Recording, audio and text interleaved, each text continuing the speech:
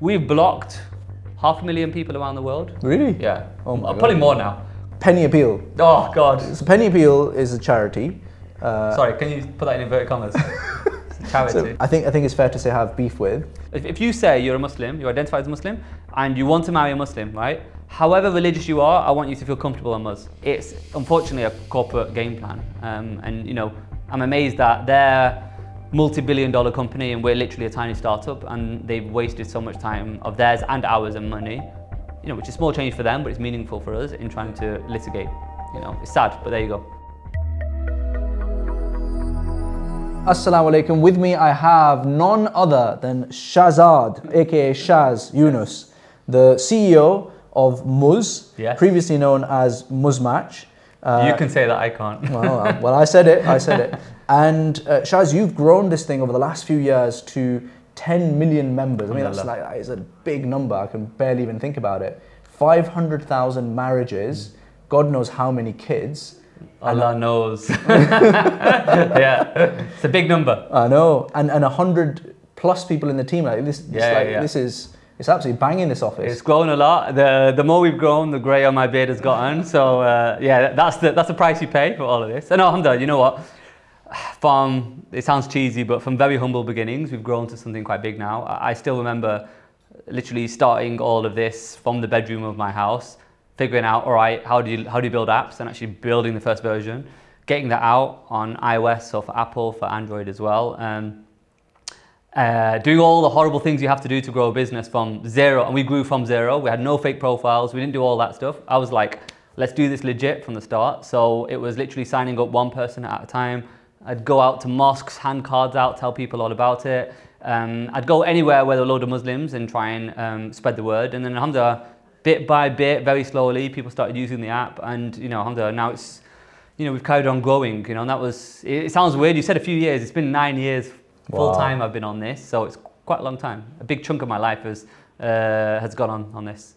And Shaz, I want to talk a lot about your expansion because I want to learn about it. But I want to start with me doing my fake impression of Jeremy Paxman. So I had a taxi driver that we drove over, and the taxi driver, I said, "Oh, what do you think about Muzz?" And the taxi driver said, "Oh, you know what? I don't know what the scholars would think about it. It's a bit like Tinder, you know." And I would refer people to, I don't know, somewhere like Pure Matrimony or something. What do you have to say? I've heard it before. I think there's a few. I always find the Tinder comparison very lazy of people. Look, what's the heart of the app, of the platform? It's to bring two people together. That's literally the heart of it. Our goal is bringing them together in a halal manner for halal means, right? So we're very upfront, unashamedly, we want to get you married, right? And it couldn't be more obvious throughout the app that you're here to try and get married. You know, we even have multiple places in the app where it says keep things halal. We ask you outright when you're looking to get married. It's a direct question on there, and that's shown on your profile, so people get a good idea.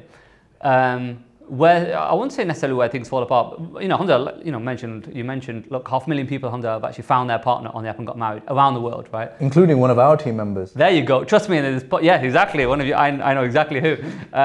Loads of people, you know, have family members, people in the team, etc. Right? It works, whether you like it or not. It works. Now, is it perfect? No. I always say sometimes when people give me that feedback, and people stop me in the street, men, women, you know, with feedback, and I'll take it all day long. And nearly all the time when I get to it, I'm like, all right, is it the app or is it the people? And 9 times out of 10, it's not the app. It's a person, a scenario, a situation. I've had people, men and women, who tell me, oh my God, amazing. I met really amazing people, really high quality people who are serious, blah, blah, blah. I equally have people who said I only met losers on the app and I didn't meet anyone serious. So there's such a difference in experiences. Our goal is obviously that more and more people find serious people, find the one, etc. There will always, no matter what the platform is, whether it's Pure Matrimony or anything, even if you did the whole mosque route as well, there'll always be people whose intentions aren't so pure, aren't so good, and who are looking for something else and hiding it. That happens in every society. And one thing I've realized by doing this in this business is any business which brings people together and has the messiness of human relationships is messy, whether you like it or not, because people, humans, interactions, it's very imperfect. And that's what you're dealing with. I was very naive to it when I started, and my eyes have kind of been open to that, of just the sheer number of scenarios that can happen when men and women get together for the sake of something like this. So yeah, I don't pretend we're perfect, but I actually think within the platform we've built so many things to try and make sure that, you know, casual people looking for hookups, people who are there to mess about, we get rid of them. You know, to give you an example, we've built out a 28 strong all-female support team who all day long are policing and monitoring the site, and they get rid of. We've blocked 500,000 people around the world. Really? Yeah. Oh my God. Probably more now, because we're ruthless in blocking accounts. If you go on our app stores, Google and Apple, read the reviews. Would take you that list. Oh yeah, for sure. I'm sure. Yeah. But like, if you go on our app stores, you'll see so many negative reviews we get from people who've been blocked on the platform. And I'm like, I don't care. I don't care if you're paying us, if you've been with us for ages. If you're inappropriate, we've got clear evidence. Get rid of you. You know, because that's not what we're about. We live and die by reputation. So, like I said, our mission is transforming how Muslims meet and marry. And I actually think of any platform out there, we've had the biggest impact. Full stop. Yeah. You know, and you know what, Shaz? Someone asked me this as well. I was interested to hear your response. And my response to him was that, you know, there are many Muslims out there. There are very practicing Muslims, people with niqabs, and there are people who are barely Muslims, right? Let's be honest. And everyone needs to get married. And so what are you saying? Like, if you're not going to go to Pure Matrimony, go to Tinder or go to wherever. No, that's key. One of my principles when I started this business was like Pure Matrimony, not to pick on one, but let's say a very religious platform. Or like a mosque. Like, right. So you have products for everyone, right? Products for the very, very religious crowd. I don't want to say hardcore. The very religious crowd. Great, good for them. There'll be people who are like, ooh, that's not like. I've got friends who I would say are more practicing than me and quite practicing, and they found some of those platforms a bit too intense, right? Where like it was a bit much for me. So there's that. My premise when I started Muzz was I wanted to appeal to anyone. If you say you're a Muslim, you identify as a Muslim, and you want to marry a Muslim, right? However religious you are, I want you to feel comfortable on Muzz, right? So whether you wear the niqab or you don't, you wear a skirt maybe, or I don't know, you're a guy who drinks, I want you to feel fairly comfortable on our platform, right? I want you to feel that actually I can find a partner who aligns with my values, whether I'm that religious or not, on Muzz. I think for me, a real disservice would be to push any Muslim away, however, call it weak I'm on it, to push them away from marrying another Muslim. I think that's way worse. So you deal with what's in front of you, you make it, and I think that's what we've nailed that really well. If you look on Muzz, you'll see niqabis and you'll see people who say, I drink. And I'm like, I don't knock people for it. I'd much rather we didn't put such people off, because I think that's it's a way worse position. You know, our faith is about inviting and bringing people together. Hopefully, inshallah, for the sake of good. That's what it's about. You know, not judging and not being harsh on people. Because family, like you're trying to create a family, and that's the bedrock of society, right? Literally. And what else are you going to do if you don't do that? And don't get me wrong, there will be people who will say, perhaps I drink, I'm not that practicing, and I would probably want someone who's you know, within reason, just as on the same practicing level as me, right? Not as practicing. So be it. That's fine. Good for them, right? I hope they can find someone on our platform in a halal manner versus going on another, let's say, non-Muslim platform, where you would argue and probably be inclined to say there's way higher proportion of fitna that will go on there, right? So, like I said, for me, I'm always optimistic, and B, I always want us to be a place that welcomes well and pushes people away. That's just a principle of mine, and I think Muzz actually follows that pretty well. Moving on to from one not so light subject to litigation. Love a bit of litigation. Can't get enough of it. Honestly, you are such a fighter. You have to be. I just think, you know what? Whenever you do any startup. And it's true, the bigger you get, the more grief you get from whoever. And equally, I think it helps if you have faith in you. There's certain principles where you're like, this is worth fighting for, and this isn't worth fighting. Not all battles are worth fighting for, and you know, I do think you have to be smart about it. But yeah, unfortunately, litigation happens. So let me kind of give you what I have like roughly got from the story. So there's Match Group, I think there's this big behemoth, right? Yeah. So they own Tinder, Hinge, 50 other dating apps. They're literally the global leader. The in monopoly space. kind of player, and they made, I think, a few approaches to buy you guys out, and you said no to them at various points. So like any good jilted lover, they then decided to, I think, effectively sue you, right, for some kind of infringement around the brand. and I think it was around the word match in particular that was an issue. And I'm sure you're now a legal expert on all things to do with... I'm sick of IP and trademark law, but yeah, effectively that. And then, but like I said, they didn't necessarily stop there. They then filed, so that was here in the UK and Europe. Then they filed another lawsuit in the States around aspects of the app and the way the app works. You know, we had the whole legal battle with that. We actually took it to the Court of Appeal as well. Unfortunately, we lost, which till the day I'm dead, I'll never understand, but there you go. Which was effectively that in the judge's eyes, the word match, which is an English word, when people said match, they did mean effectively match.com in his eyes, and not the English use of the word match, which is to matchmake, to bring people together, which is effectively what the heart of our old brand name was.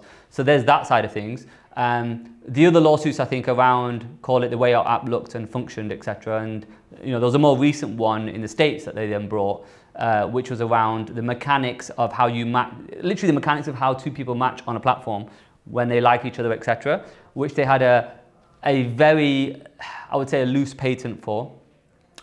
We actually managed to get that case dismissed because we actually explained how we're not infringing it. And this is a bit of a spurious lawsuit. You know, I think the aim, in my perspective, is clearly to just drain us, to distract us, to waste a load of money, and just spend our time fighting all this stuff, rather than actually trying to compete fairly. You know, all of this has cost us in excess of £2 million, wow. Which, you know, we're a startup. You know, in total, as a business, in 9 years, we've raised a total of 9 million. So it's a big chunk of the money that we've raised, just fighting and trying to stay alive with all of this.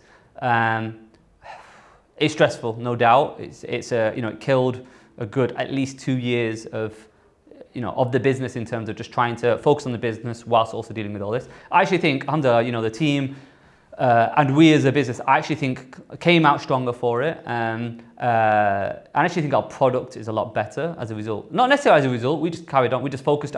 One, there was a few principles I had in mind when all this was going on. Number one, what's their aim? Is to kill us, to slow us down, and to distract us. And so I was like, right, as much as possible, I want to protect the company, the team from all of that. I'll deal with all this. And of course it is distracting, but I want to make sure that at the same time, for whatever it is, we make sure we make the most of this. I wouldn't say it's an opportunity, but a situation. So, you know, you'll see, and hence why you heard about it. My principle was, I'm going to be as transparent as possible with the whole court case. Inform people what's going on, all the mechanics of it, how much does it cost, all that kind of stuff. And just share what these capitalistic practices are. And, you know, I was amazed at how much that resonated with a lot of people when they could actually see some of the games that were being played. Remember, Match Group equally, allegedly, tried to buy Bumble, which is the other very large dating app out there. They said no, and then Match Group allegedly, well, didn't allegedly, that was filed. They sued Bumble for various things, very similar lawsuit that they did to us. So it's unfortunately a corporate game plan. And, you know, I'm amazed that they're multi-billion-dollar company and we're literally a tiny startup, and they've wasted so much time of theirs and ours and money, you know, which is small change for them, but it's meaningful for us in trying to litigate. You know, it's sad, but there you go. And do you, in retrospect, regret anything? No, there's hindsight. You might say, you know what, you didn't win, was it worth it, blah, blah, blah. Possibly, but I actually think there's a few things. A, I love the new brand Muzz. B, like we, in a good way, and I don't think it was necessarily because of the lawsuit, but we were working on revamping our product. And, you know, I was actually really glad, and props to the team. The day we found out we lost the lawsuit was pretty much the day we launched Muzz 4.0, which was our latest incarnation of the app, which was, I think, the best looking and functional app that we've ever had. Like, finally, in whatever it is, by then it was 8 years, it was an app that I was proud of, where I'm like, nailed it, guys, we've nailed it. Because up till then, you build a product, you're not happy with this, you're not happy with that, because limitations of your team, of where you're at, of the time you've got. Whereas here, we were at a point where I looked at the app going, finally, I'm actually super happy. So I think there was that. Like I said, the name, it made us just hungrier. It keeps you on your toes, no doubt. The whole thing was an education, for sure, around, call it the legal game around IP, around even having discussions around being acquired, etc., what companies look for. So that whole thing, I always say everything's a learning. Maybe certain things we could have done differently, possibly, some mechanics of it, but it's really hard to say. I'm someone who always just deal with what's in front of you, you learn what you can, then you move on. And so I don't spend too much time dwelling, because what's the point? No, definitely. I want to do the last two questions that come from Khizr. Yes. And then I'll move into the stuff that Yeah, we're so- interested in, okay. the business side. Okay, But cool. for the likes of, the audience who like the masala, I've actually, this is a question that's intrigued me and many, I think, LinkedIn people. Yeah. What's the thing with you and Asim Qureshi? Oh, Asim, he's my brother. No, contrary to popular belief, I do actually know the guy. He's not a super close friend, but like he was basically, I think he was at Morgan Stanley just before, or he left just before I started. So we got a bunch of kind of common friends and stuff. Yeah, he's got a certain type of personality, let's say that, and I have a different type of personality. So I sometimes love winding people up. Like I said, if he was a stranger, I probably wouldn't do it, but because I half know him, I like to keep him on his toes. Unfortunately, he's blocked me, so we need to start. We need to start like crowdfunding campaign, something to get him to unblock me. Because I miss his posts, honestly. Honestly, I would like read his post and I read your comment. People would literally read my no comment longer first, you know. There's no comment there. So I know, it's sad. I think, shout out to Asim Qureshi, unblock me on LinkedIn. There you go. Let's get it going. And then Khizr is going to be so happy. Like, this is so unlike any of my other podcasts. Yeah, it's not dry, basically. But You can say it. I mean, I'm listening, but I'm skipping forward. I'm like, come on, man. Like 2x speed. Yeah. Penny Appeal. Oh God. So so Penny Appeal is a charity. Sorry, can you put that in inverted commas? It's a charity. So Penny Appeal is an organisation that you I think it's fair to say have beef with. I don't have beef. I won't say I have beef with. It's just when certain things are in plain sight, I think it's an onus on people to bring it up, and no one was willing to bring it up, and so I thought, all right, I'm gonna have to, because I can't sleep knowing there's something so flagrant going on that people aren't talking about. I like, you are such honestly, you are an extraordinary figure, because like at the same time you're fighting Match. I don't know. Trust me, I did think, I don't need this. Why do I give myself the stress? It's true. Yeah. I've got 3 keyboards basically, and I just true keyboard warrior. I don't know why I do these things, and I'm trying to run this business. And you've got a business, like massive business. I don't know. Hamza, I'm someone I'm very lucky. I have a lot of energy. And I get a lot done during my day. I probably should focus more. One of my lessons we'll talk to the business is always focus. But anyway, no. Some of this stuff's important. With Penny Appeal, like I say, it's I've always had a real interest in the Muslim charity scene. Let's say, I've donated myself. Ever since I started working, basically, and when I moved to London in 2005. That whole scene was new to me, right? And then I was like, my God, this thing's an industry, right? The Muslim charity scene. Right? It's massive, isn't it? It's big, probably the right? biggest thing. It's big. And Hamza, British Muslims, we donate so much, right? So like, we're a good example to the Muslim world of charitable giving. Amazing. Now, the problem with all of that is we've got probably I reckon we've got the most charities per Muslim population, right, in the UK. So probably we're an outlier there. But then obviously it brings good and bad characters, right? Because it's easy money. When it comes to Penny Appeal, and by the way, of my assessment, I deem them as one of the least satisfactory. I'm choosing my words so damn carefully here.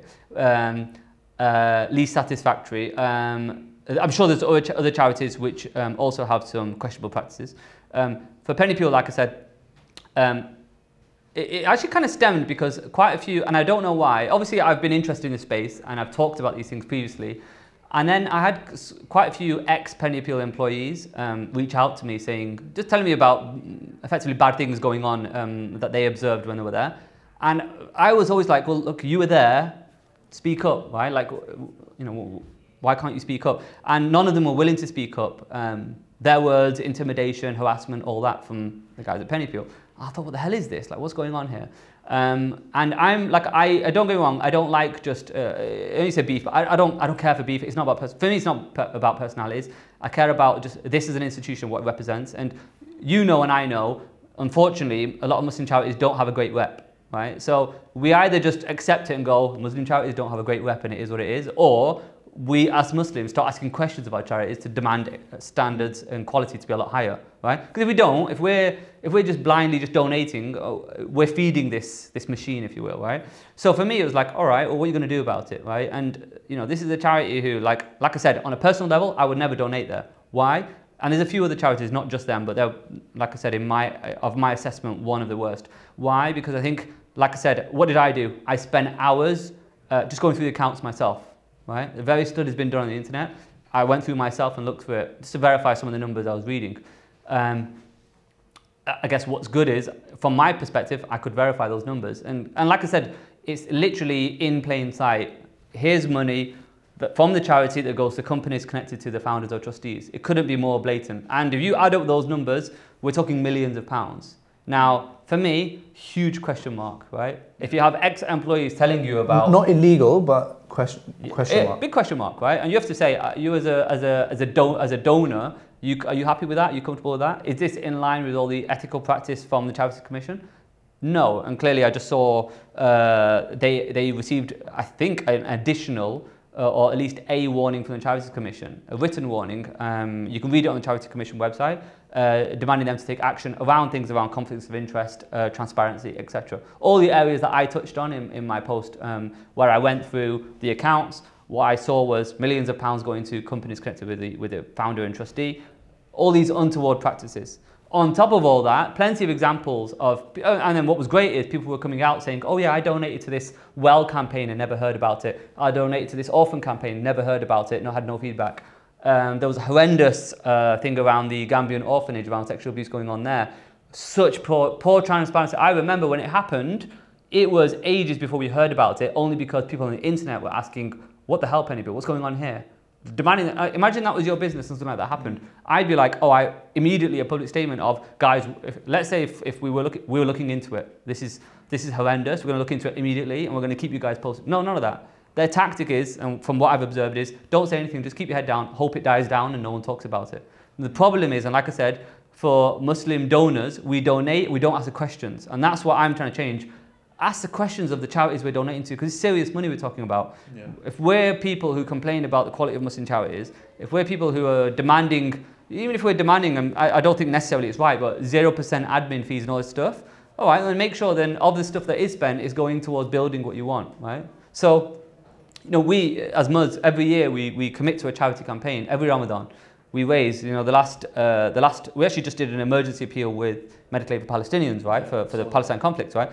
Now, a big thing for us is transparency. When we partner with a charity, it's the first conversation I have. All right, how do I get transparency, updates, where's the cost, blah, blah, blah, all of that up front. And I get them to make sure that we're getting regular updates and speak to them about what's going on the ground and how they're going to deliver the projects. We have a project that we did in Sudan that isn't going so great because of the situation there. We got an update from the charity, the current status. I think we've recorded a video, you'll see it go out, I think next week, giving an update, saying basically, we're stuck, guys. We're stuck on this campaign. This is how we're going to try and move forward on it, right? Transparency. Things aren't perfect and it's tricky, but like I said, and this is the key for me, a Muslim charity, every penny of theirs, to use a word, but every bit of money from them, it's not their money, it's your money, you're a donor. They owe you every answer. And that's the key. That's what we need to change. It's not a private business. It's not me and my mates running a charity. It's not that. It's everything that exists about that Muslim charity, like I said, is because of every donation they received, which is a trust. Yeah. You know, and that for me, if it's blatant and you can see it, like I said, you speak up. You have to speak up. And for me, imagine I looked at the accounts and saw what was going on there, and I just said, you know what, not my business, allow it. For me, I'm that kind of person where I'm like, no, I can't sleep at night, I'm sorry. Yeah. So that's all really interesting. I have to say, obviously Pennybill are not here to defend themselves. Bring them. I'm not sure. I would love that conversation.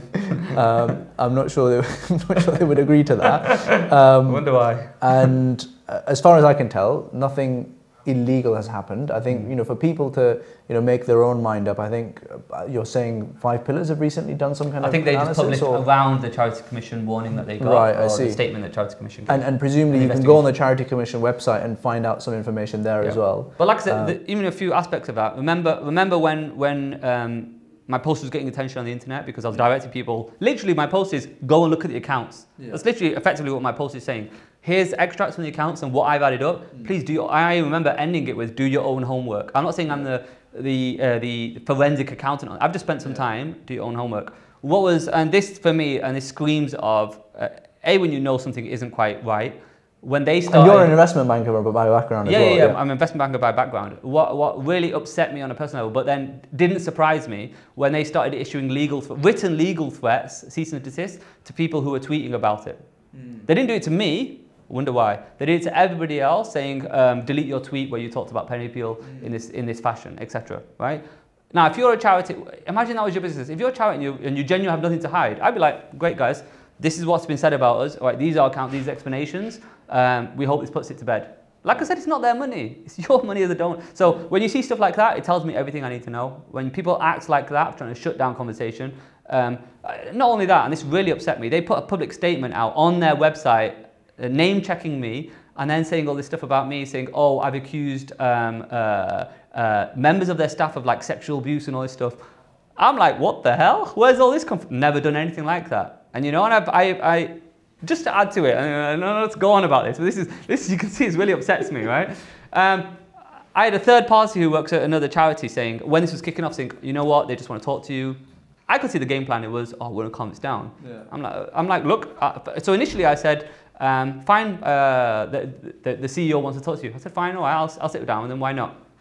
You can have someone on your side. They'll have someone on their side. I said, fine, no problem. Then I thought about it and I thought, what's the point? I said, look.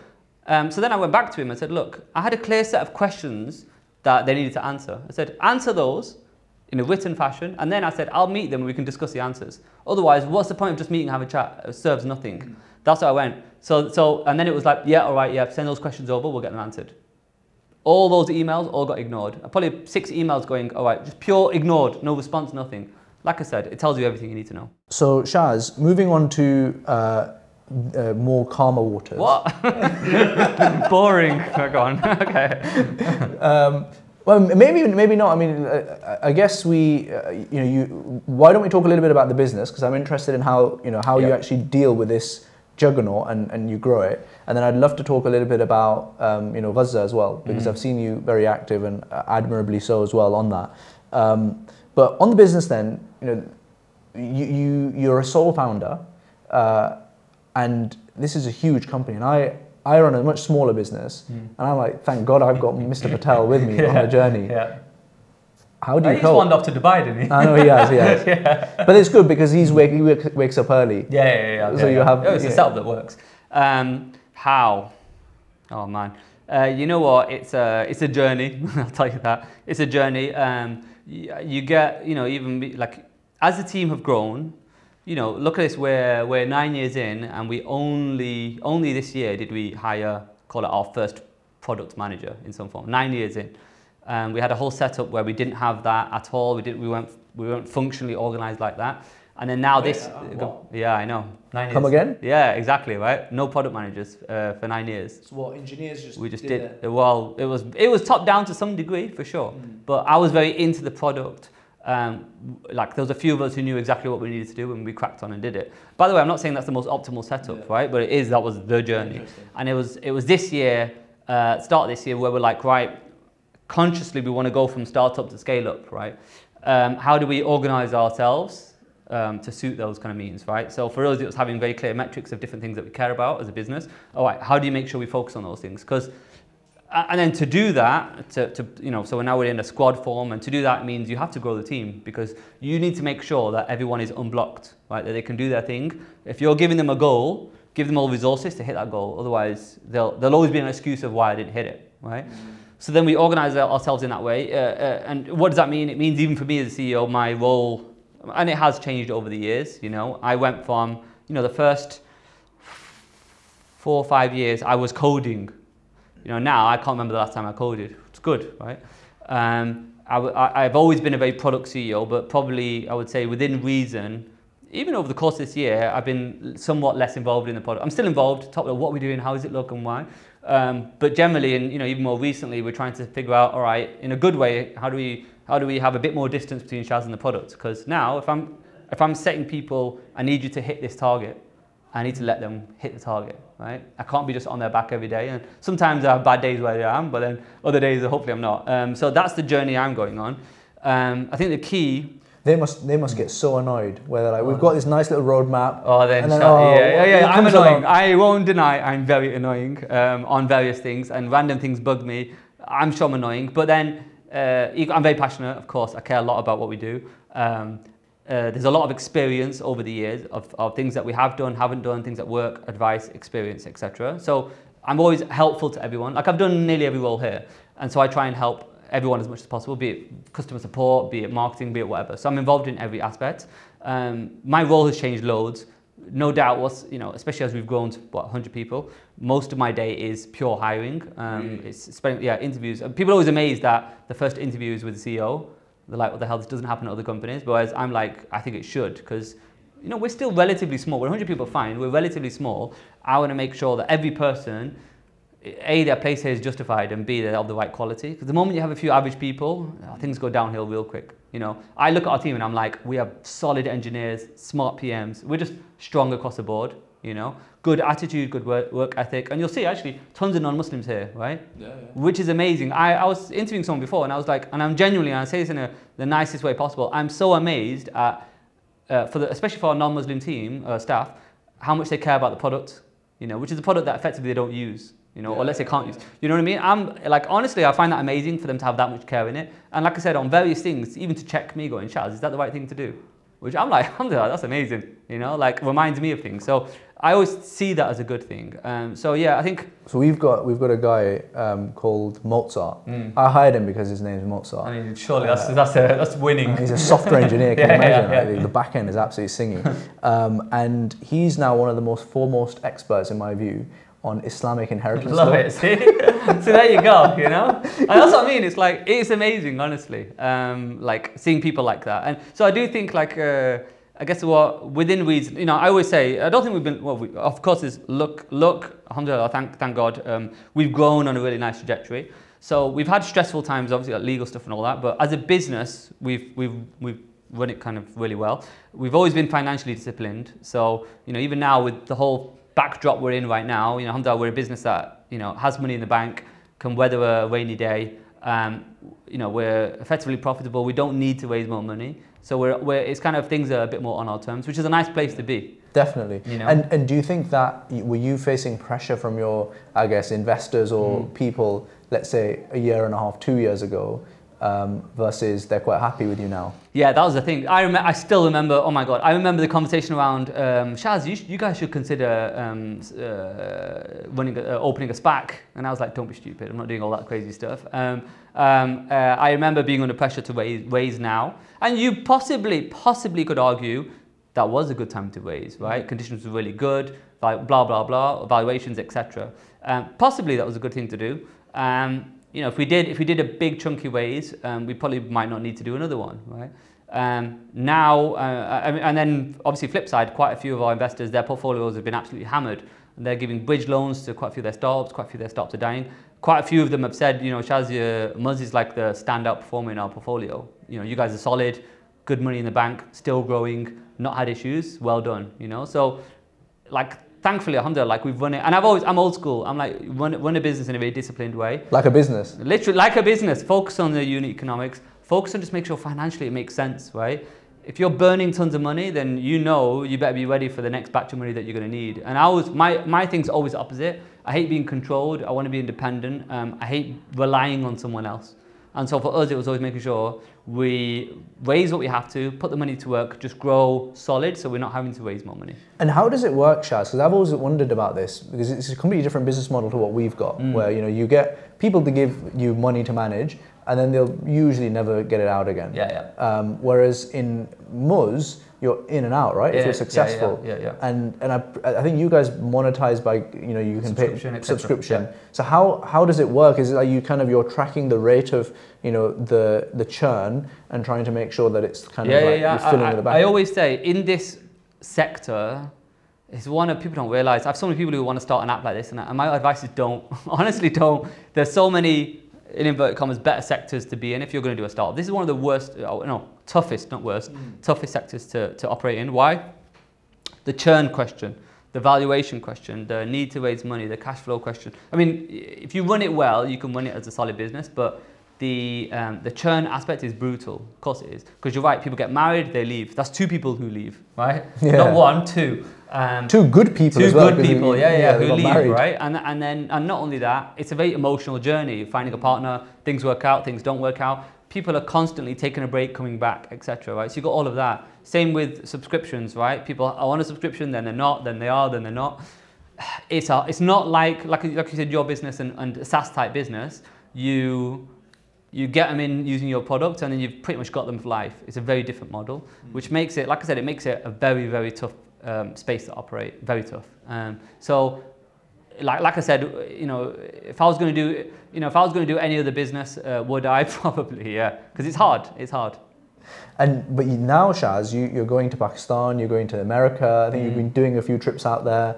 You've done, I think, Middle East possibly as well. Yeah. We're everywhere. What are the different communities like? Are they different or are they similar? Yeah. I think you'd be amazed, right? I think across the world, Muslims are going on this journey of, especially young Muslims, are figuring out how to navigate, call it their old school culture tradition, and I wouldn't say the modern world, but the world of today, right? No doubt, I think there's an inherent need of young people who want to be empowered to find a partner in their own right.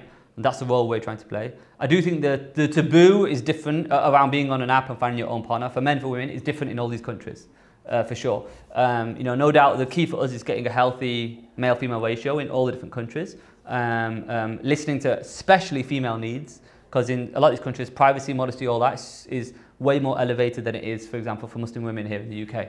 So you have to be very cognizant of all of that in the design of the app, in the way we do various things. To give you an example, we have a security feature around selfie verification, where we want to make sure you're not a catfish, you're a real person, you're not a bot, etc. So we scan your face to make sure. Now, that alone scared a lot of women off because they didn't understand what this was for. They thought we were taking a photo. So then there's a load of time we've spent now just redesigning that screen and trying to educate people of what are we doing here. So there's so many, like I said, things to be very, very conscious of. And is it like, I guess it's a marketplace dynamic at heart, right? So who comes on first? Is it more women or more men? Generally more men, and then you need to make sure you have enough women. But that's not necessarily the rule. In Indonesia, we have a lot more women than men. In Morocco, we've got with certain countries are really odd in terms of the female-male breakdown, which are outliers. But no doubt, I guess for us, the key is, within each market, creating a healthy community of active people who are looking in their country, right? Because that's how you grow from zero to something big. It's how we grew here in the UK and abroad. Question from myself, been interesting for other founders. When do you know you need to go from startup to scale up, and lessons on international expansion? When do you know? I think when you know is when you're clearly at product market fit. I think hopefully the unit economics and your financial situation is fairly solid.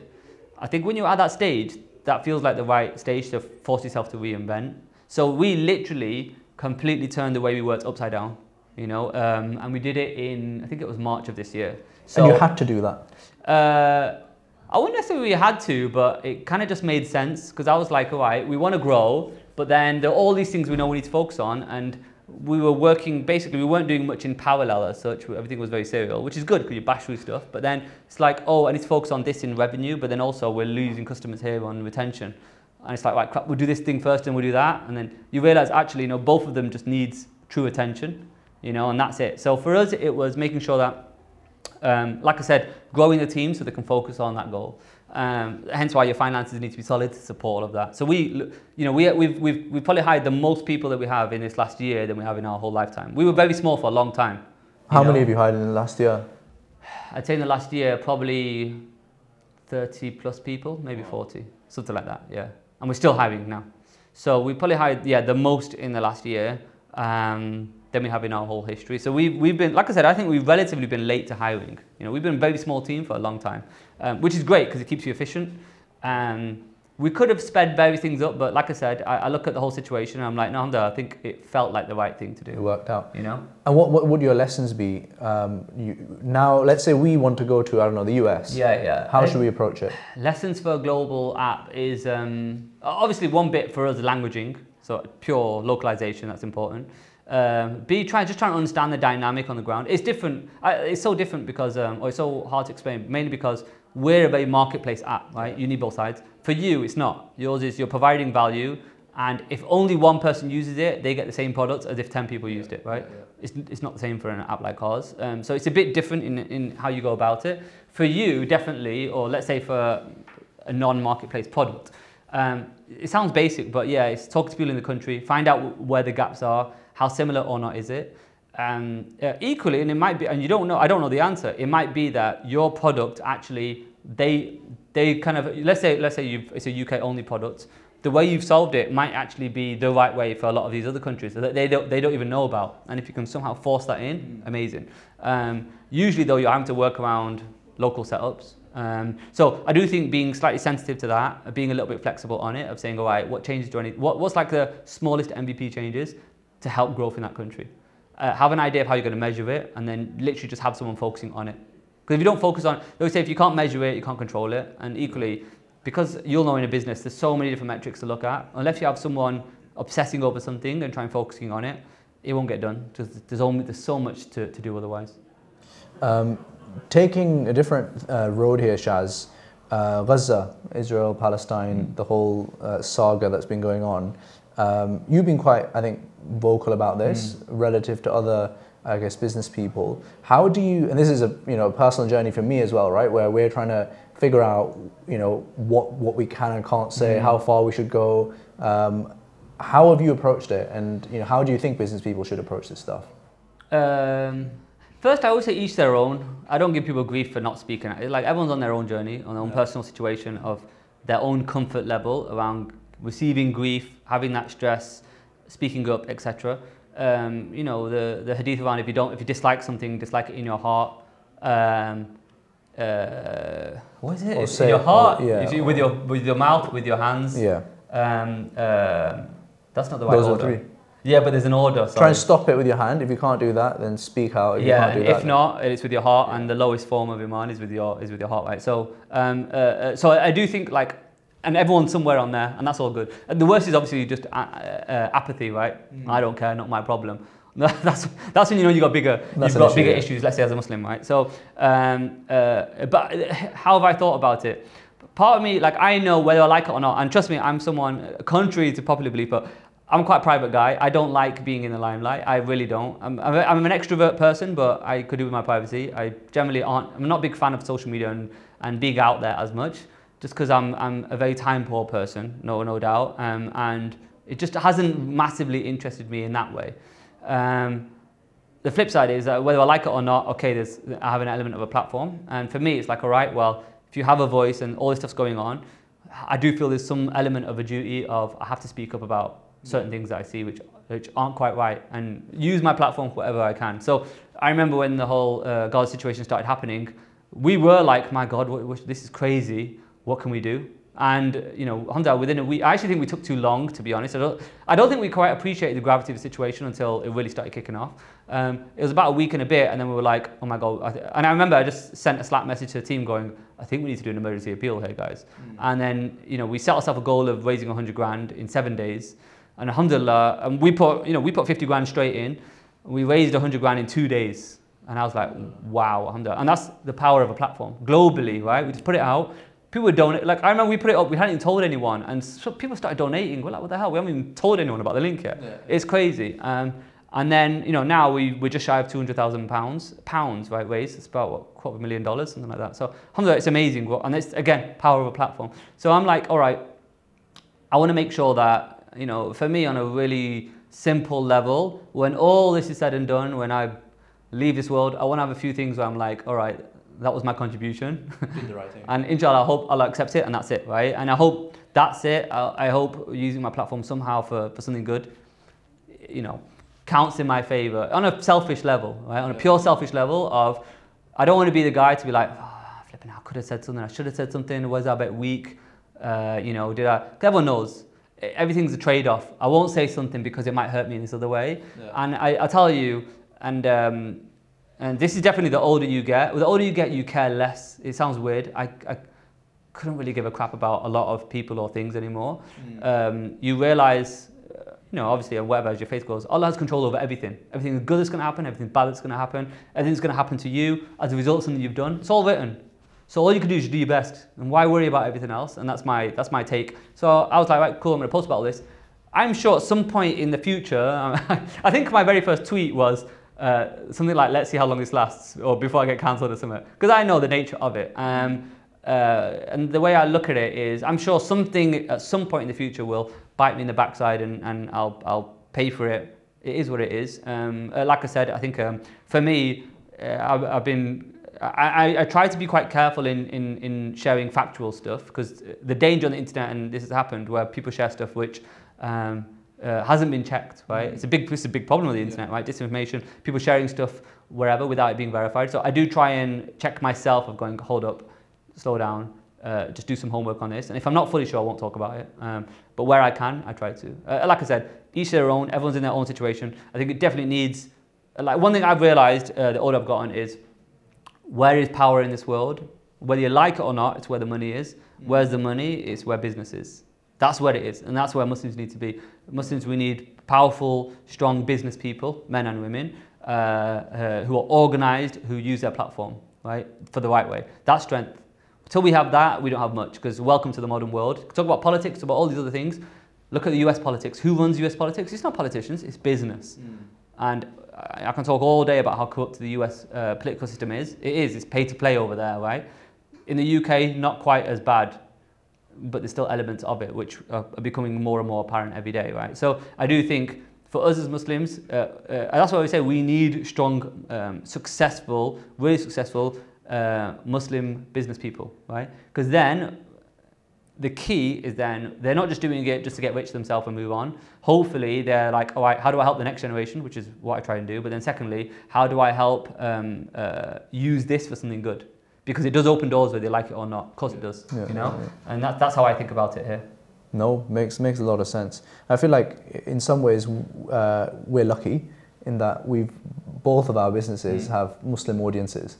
So the person that actually pays for your business does not care.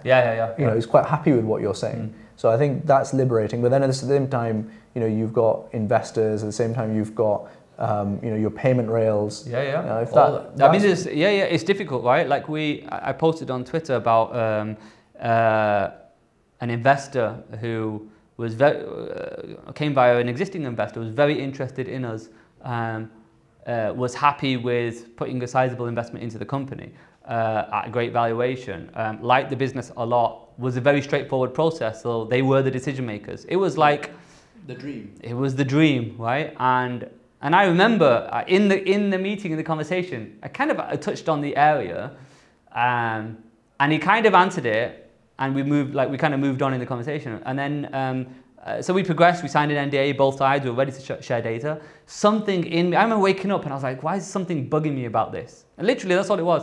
And I thought, I've got to ask again, because I just got to ask in black and white. And so then I wrote that email saying, like, just confirm, has your firm put any money into Israel or the IDF on a political capacity? And you'll see in the thread, they ignored my email twice, I think it was. And then I just said, look, what the hell? Like, we went from all of that to now just ignore my emails. And then you'll see the response where clearly it was an issue, whether they like it or not, and hence why we just ended it there. And that's not the first time that's happened with an investor in that situation. We had a previous one, similar story, very keen on the business. They were like very ready to go, and then I did a bit of homework and realized that effectively the founder of the investment firm was a big donor towards the whole right to return to Israel, all that kind of stuff. It was very politically leaning, and I thought, no, I can't do this. I can't in good faith take money from here. And like I said, things like that, you know, I have full faith. Allah will provide a way. You know, and it's all good. It's all good. If we're meant to get that money, we'll get it. If we're not, we won't. And it is what it is. So I tell you, it's very liberating. Like, it's just as a motto, two things that always kind of get me by. The first is like, what's the worst that can happen? In so many scenarios, what you think is going to happen is never usually that bad, number one. And the second thing is also like, just you do your best, and then the rest is up to Allah. So why stress? Like, literally, why stress? It's very liberating knowing that. You do your best, you don't get everything right, and it's okay.